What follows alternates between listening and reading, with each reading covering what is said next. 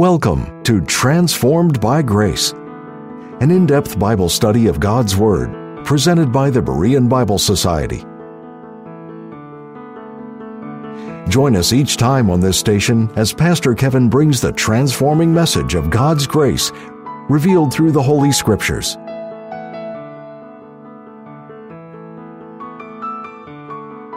In 1977, NASA launched a robotic spacecraft called Voyager 1 on a one-way mission to study Jupiter and Saturn and to take pictures of the planets in our solar system. 13 years later, it had completed its primary mission and was leaving the solar system. On Valentine's Day 1990, it was commanded by NASA to turn its camera around and take one last photograph of Earth across a great expanse of space. At this point, Voyager was 3.7 billion miles away from the Earth. For 13 years, it had been traveling at 40,000 miles an hour. It turned around and took a series in succession of 60 photographs, and it started to send the images back to the Earth. Each of the 60 images contains 640,000 pixels. A pixel is a tiny dot that makes up a photograph. Being 3.7 billion miles away, the pixels took 5.5 hours each to make it back to the Earth. So it took months for the images to come back. When it finally was complete, it stunned astronomy. This famous image was later termed the pale blue dot. In the photograph, the Earth appears as a tiny point of light, and its size is less than a pixel.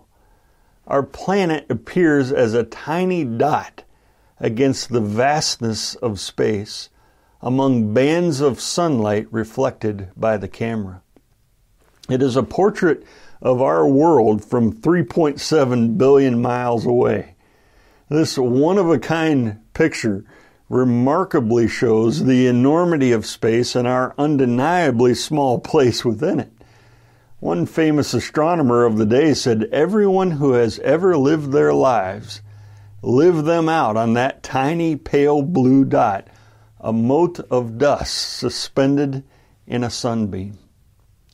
A picture like this also brings Psalm 8, 3-4 to mind and brings new meaning to it. "When I consider thy heavens, the work of thy fingers, the moon and the stars which thou hast ordained, what is man that thou art mindful of him, and the Son of Man that thou visitest him?" Psalm chapter 8, verses 1 and 2 read, "O Lord, our Lord, how excellent is thy name in all the earth, who hast set thy glory above the heavens. Out of the mouths of babes and sucklings hast thou ordained strength because of thine enemies, that thou mightest still the enemy and the avenger."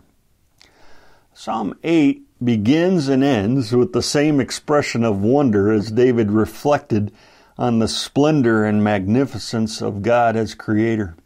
David addressed this praise in the psalm to Lord, our Lord. When Lord is in capital letters in your Bible, it means Yahweh or Jehovah, which is God's name as the self-existent, eternal, covenant-keeping God of Israel. The second title, our Lord, is the Hebrew word Adon, and means here that he is sovereign over all his creation, including his people, which is the nation of Israel in this context. The reference to God as Lord our Lord teaches that although God is eternal and totally separate from his creation, he graciously condescended to enter into a covenant relationship with his people Israel as their sovereign Lord. But David recognized that he was also God of more than just Israel, and that his name is excellent in all the earth. David stated that the Lord's name, which stands for all that God is excellent in the earth. There is no one else like God. God is incomparable. Exodus 15:11 says, "Who is like unto thee, O Lord, among the gods? Who is like thee, glorious in holiness, fearful in praises, doing wonders?" David was overwhelmed by the greatness of the Almighty and recognized God's global glory, that the whole creation is full of and radiant with His excellence and power. The majesty of the Lord is evident in the creation, if only a person has eyes to see it. Every area of natural science is filled with evidences of the wisdom and power of the Creator. From pondering God's excellence in the earth, David then looks up to extol His glory in the heavens and states that God's glory is higher and beyond the heavens. The planets, the stars, and the limitless universe reveal God's glory, but they give only a partial view of how great and glorious God really is. God is above the heavens, and His glory exceeds that of the heavens. He is greater than anything and everything that He has made. Verse 2 takes us from the highest heavens to one of the smallest things on the earth. Out of the mouths of babes and sucklings hast thou ordained strength. Babes and sucklings refer to young children. David moves from the glory of the massive heavens to small children, because God's power and glory is seen in them too. As David marveled at the heavens, he equally marveled at the wisdom that often comes out of the mouths of babes and children. Because as it's been rightly said, unbiased and uncorrupted minds recognize God without difficulty from His creation. Children find it easy to acknowledge and honor God and to recognize Him as the Creator. God's transcendent glory, His greatness that is far above the heavens, can be grasped and expressed by a child. And children have a way of capturing spiritual truth in ways that amaze and even rebuke grown-ups. One of my instructors in Bible school would often tell us that a child can read Genesis 1 through 11 and understand it better than most theologians, and that's true. At a Sunday school one time, they were teaching how God created everything, including human beings. Little Johnny, a child in the kindergarten class, seemed especially intent when they told him how Eve was created out of one of Adam's ribs. Later in the week, his mother noticed him laying on his side as though he were ill, and she said, "Johnny, what is the matter?" And Johnny responded, "I have a pain in my side. I think I'm going to have a wife." Children also take things very literally, and they take them to heart. We need that kind of mindset when we read the Bible, to take things literally and with childlike faith. During our Lord's earthly ministry, after healing the blind and the lame that came to Him in the temple one time, children that were present that day began crying out in the temple and saying, "Hosanna to the Son of David." The Son of David was a messianic title, that Christ was the King of Israel. As a result of the praise of these children and what they were calling the Lord, the chief priests and scribes were sore displeased, it says. In response, the Lord quoted Psalm 8:2. "And Jesus saith unto them, Yea, have ye never read, out of the mouths of babes and sucklings thou hast perfected praise." Those children in the temple had an open heart, and they had more understanding as to the person and identity of Jesus Christ than the learned priests and scribes in Israel at that time. And by quoting this psalm, Psalm 8, the Lord also identified the indignant scribes and priests as the enemies and avengers of God as described in verse 2. The teaching of Psalm 8:2 is that the Lord has ordained the weak in the world, the humble and the dependent, to confound the so-called strong and mighty. As 1 Corinthians 1:27 says, God hath chosen the weak things of the world to confound the things which are mighty. Often youth and the weak can silence an enemy of God through an innocent question or observation. And God uses the young and the weak to put those who refuse to acknowledge God to shame, and to still and silence those who fight and rail against God or His existence. Out of something so frail like children's speech, God has ordained strength, or He builds a foundation and tower of strength which restrains and can still the restless enemies of God. We'll be returning to the program in just a minute, but first we'd like to take this time to thank you, our partners, for making these programs possible. If you would like to access our library of helpful Bible study tools, go to BereanBibleSociety.org. Things That Differ, The Fundamentals of Dispensationalism, is a paperback 290-page book written by Pastor Cornelius R. Stam. Those who struggle with rightly dividing the word of truth will find this volume most helpful. Pastor Stam gives the readers an in-depth look at the major differences between prophecy and the mystery. Every believer should read this work. This book, more than any other, has been used to bring people to an understanding of the distinctive ministry of the Apostle Paul. To order your copy, contact the Berean Bible Society for pricing and availability at 262-255-4750 or visit our website at www.BereanBibleSociety.org. To receive our free full-color 32-page monthly magazine, The Berean Searchlight, call 262-255-4750 or subscribe online at www.BereanBibleSociety.org. Thank you again for your generous gifts. And now, back to the teaching with Pastor Kevin. Psalm 8, verses 3-4 read, "When I consider thy heavens, the work of thy fingers, the moon and the stars which thou hast ordained, what is man, that thou art mindful of him, and the son of man, that thou visitest him?" From considering God's strength revealed through children, in verse 3, David's mind returns to the marvels of the heavens. He looked up into the starry sky and considered the heavens and how great God is who made this vast, wonderful universe, and he considered them. The word consider means to see, discern, and perceive. David's consideration of the heavens resulted in a true and obvious perception.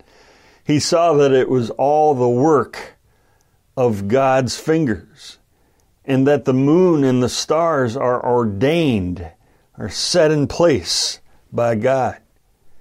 And David only saw a fraction of this stellar display, but he was overwhelmed nonetheless. He didn't need the modern instruments or data of the number of stars or how far the heavenly bodies are from the earth or from each other to be amazed. With the naked eye, one can see about 5,000 stars, and that is more than enough to know that God is all glorious. In Job 9, 8-10, Job also pondered and praised the God which alone spreadeth out the heavens, which maketh Arcturus, Orion, and Pleiades, and the chambers of the south, which doeth great things past finding out, yea, and wonders without number. But notice how David spoke of the sun, moon, and the starry host as the work of God's fingers. This figure stresses God's care and skill, and it compares him to a sculptor. And it miniaturizes the magnitude of the universe in the presence of its creator. In contrast to God, the heavens are tiny. And it also stresses that it was easy for God to create the universe. It was as easy for God to create the heavens with his fingers as it is for us, for a human being, to make something with our fingers. It required little effort on God's part. And as you see from Genesis 1 and reading the creation account, God created the whole material universe with just a few words. As David pondered the power and majesty of God while looking up, his thoughts came back to earth again in verse 4. What is man that thou art mindful of him? Considering the greatness of the heavens made David consider the smallness and insignificance of man in comparison to it. David wondered why or how such a huge, glorious God would be mindful of such small beings as mankind. In comparison with the lofty heavens, the radiant moon and the host of sparkling stars, mankind seemed to David wholly unworthy of God's attention. God is so big that he makes the universe with his fingers, while man is infinitesimally small compared to just the earth. Not to mention just one star, not to mention billions of stars, not to mention galaxies in the entire universe. And it makes you wonder, with David, why would God care about me? But he does. It's important to see that by the form of the question, David did not doubt that God was mindful of man. He simply said, you are mindful of him. And he just wondered why. That assured confidence that God is mindful of us is significant. The grace of that truth amazed David, like it should amaze us, that God is mindful and does think about all human beings, that he is mindful of each of us personally. The word man here refers to how we are mortal, weak, and frail. Our lives are like a vapor, Scripture says. We are transitory, here one moment and gone the next. And yet, God is mindful of us, meaning that he remembers us. Mindful is a covenant term, indicating that he is committed to us and will never forget us. Psalm 139, 17-18 reads, how precious also are thy thoughts unto me, O God. How great is the sum of them. If I should count them, they are more in number than the sand. Using the poetic method of repetition, David repeated the idea in another way in the second part of verse 4, asking, and the Son of Man, that thou visitest him. In other words, what is the whole of humanity that God remembers them? What are people that God looks after them? The term Son of Man speaks to all mankind as well and emphasizes our humanness. It means children of man, son of Adam, any descendant of man, anyone of the human race. The first word, man, in the verse speaks of frailty and mortality, while Son of Man refers to our life that is derived from human ancestry. And David wonders, what son of Adam deserves such an exalted honor as to have God visit him? And the implied answer is that no son of man deserves this. There is nothing in any man that entitles him to this grace. Each of us are unworthy. The word visitest is stronger than God being mindful of us. It means he cares for us and pays attention to us. And out of that care and attention, he comes close to us and visits us with his blessings, and he is always near. David is saying that not only does God carefully think about and remember man, but that he also has a personal connection and a contact with mankind. He both thinks about us and acts and works in our lives. God is interested in every individual, and he cares for us immensely. We matter to majesty.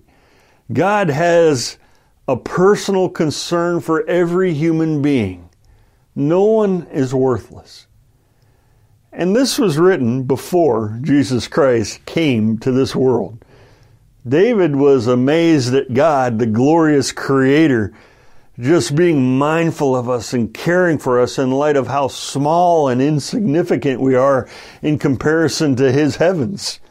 But it is even more mind-boggling that God's Son actually visited this world and mankind and came to die on the cross and rise again as the perfect provision for our sins, that we might be saved from the lake of fire and given eternal life. That raises the bar even higher for each of us to exclaim, "What is man that thou art mindful of him, and the Son of Man that thou visitest him?" Psalm 8 verses 5 to 9 read, "For thou hast made him a little lower than the angels, and hast crowned him with glory and honor. Thou madest him to have dominion over the works of thy hands. Thou hast put all things under his feet, all sheep and oxen, yea, and the beasts of the field, the fowl of the air, and the fish of the sea, and whatsoever passeth through the paths of the sea. O Lord, our Lord, how excellent is thy name in all the earth." David did not say that God made man a little higher than the animals. Instead, since man was made in the image of God, David rightly makes us look upward, not downward. No matter what science or evolution says, man is not an animal or a higher animal. Man is not an animal at all. He is the very image of God and nothing less. In Genesis 1, we find that the fish, the birds, the creeping things, the cattle, the beasts of the field, and the beasts of the earth were all created after their kinds. But when God created man, He created him after His own image. Only man received the breath of God. Only mankind has a spirit. Only mankind can actually communicate with God. Only mankind possesses the faculty of creative thought. And these things and others, mankind transcends far over the animal creation. Mankind is a special creation of God. Mankind was created as the pinnacle and crown of God's creative work. Man is the capstone of creation and God's chief concern in His creation. And when God made man, He made him a little lower than the angels. And this is evident in the way that man is beneath the angels in present glory, power, and nearness to God. We are earthly creatures made out of the dust of the earth. The angels are spiritual heavenly beings. We are made lower than these heavenly beings, but notice how David puts it, only a little lower. And also only for a little while is mankind set a little lower than the angels. Man's destiny is one day to possess a glory and honor that will surpass the angels. It is the destiny of redeemed men and women to one day be lifted above the angels and to rule over and judge them. Paul told the body of Christ in 1 Corinthians 6:3, "Know ye not that we shall judge angels?" God's glory is above the heavens. Yet according to David, he put this same glory and honor on man as a crown. That is a reminder that man is made in God's image, and we reflect God's glory in ways other parts of the creation do not. For example, as David gives here, God rules over mankind, and being made in the image of God, God has crowned man with glory and honor and gave us something to rule over, giving mankind dominion and authority to rule over His creation. Genesis 1:27-28 reads, "So God created man in His own image.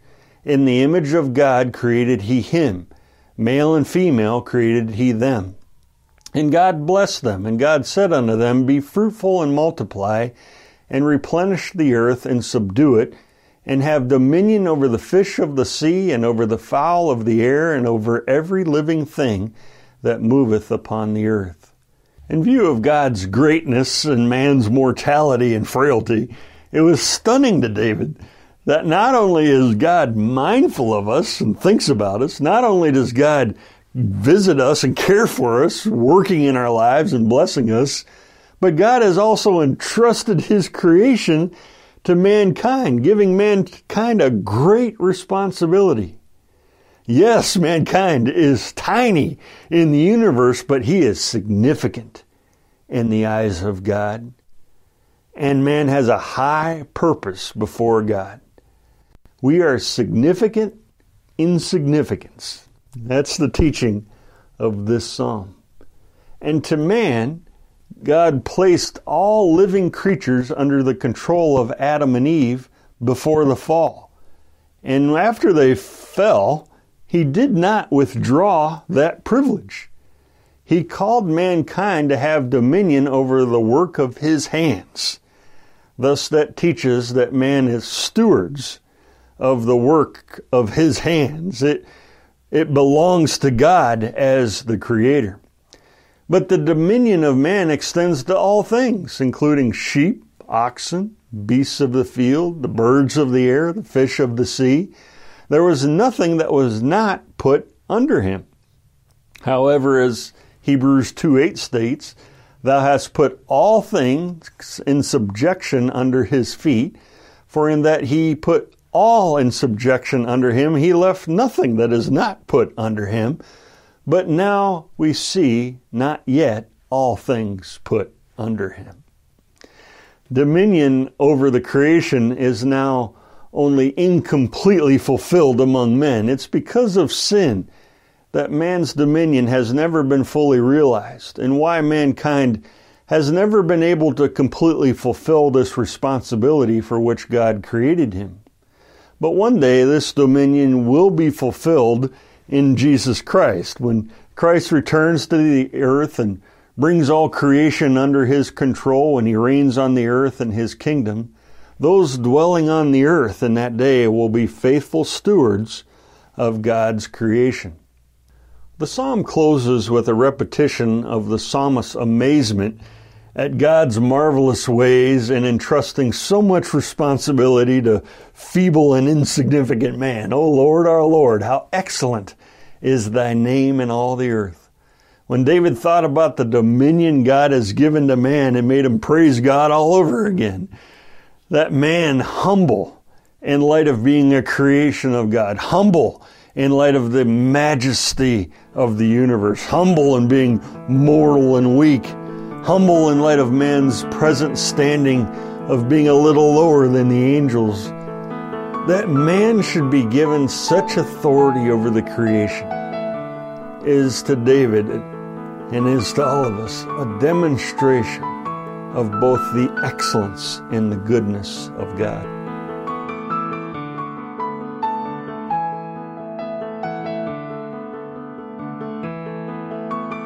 Thank you again for tuning in to Transformed by Grace. We appreciate your prayer support and the financial gifts. The purpose and mission of the Berean Bible Society is to help you understand the whole counsel of the Word of God. For more information, visit our website at www.bereanbiblesociety.org or give us a call at 262-255-4750. Or if you prefer, write us at the Berean Bible Society, P.O. Box 756, Germantown, Wisconsin, 53022. Now until next time, may you be transformed by God's grace.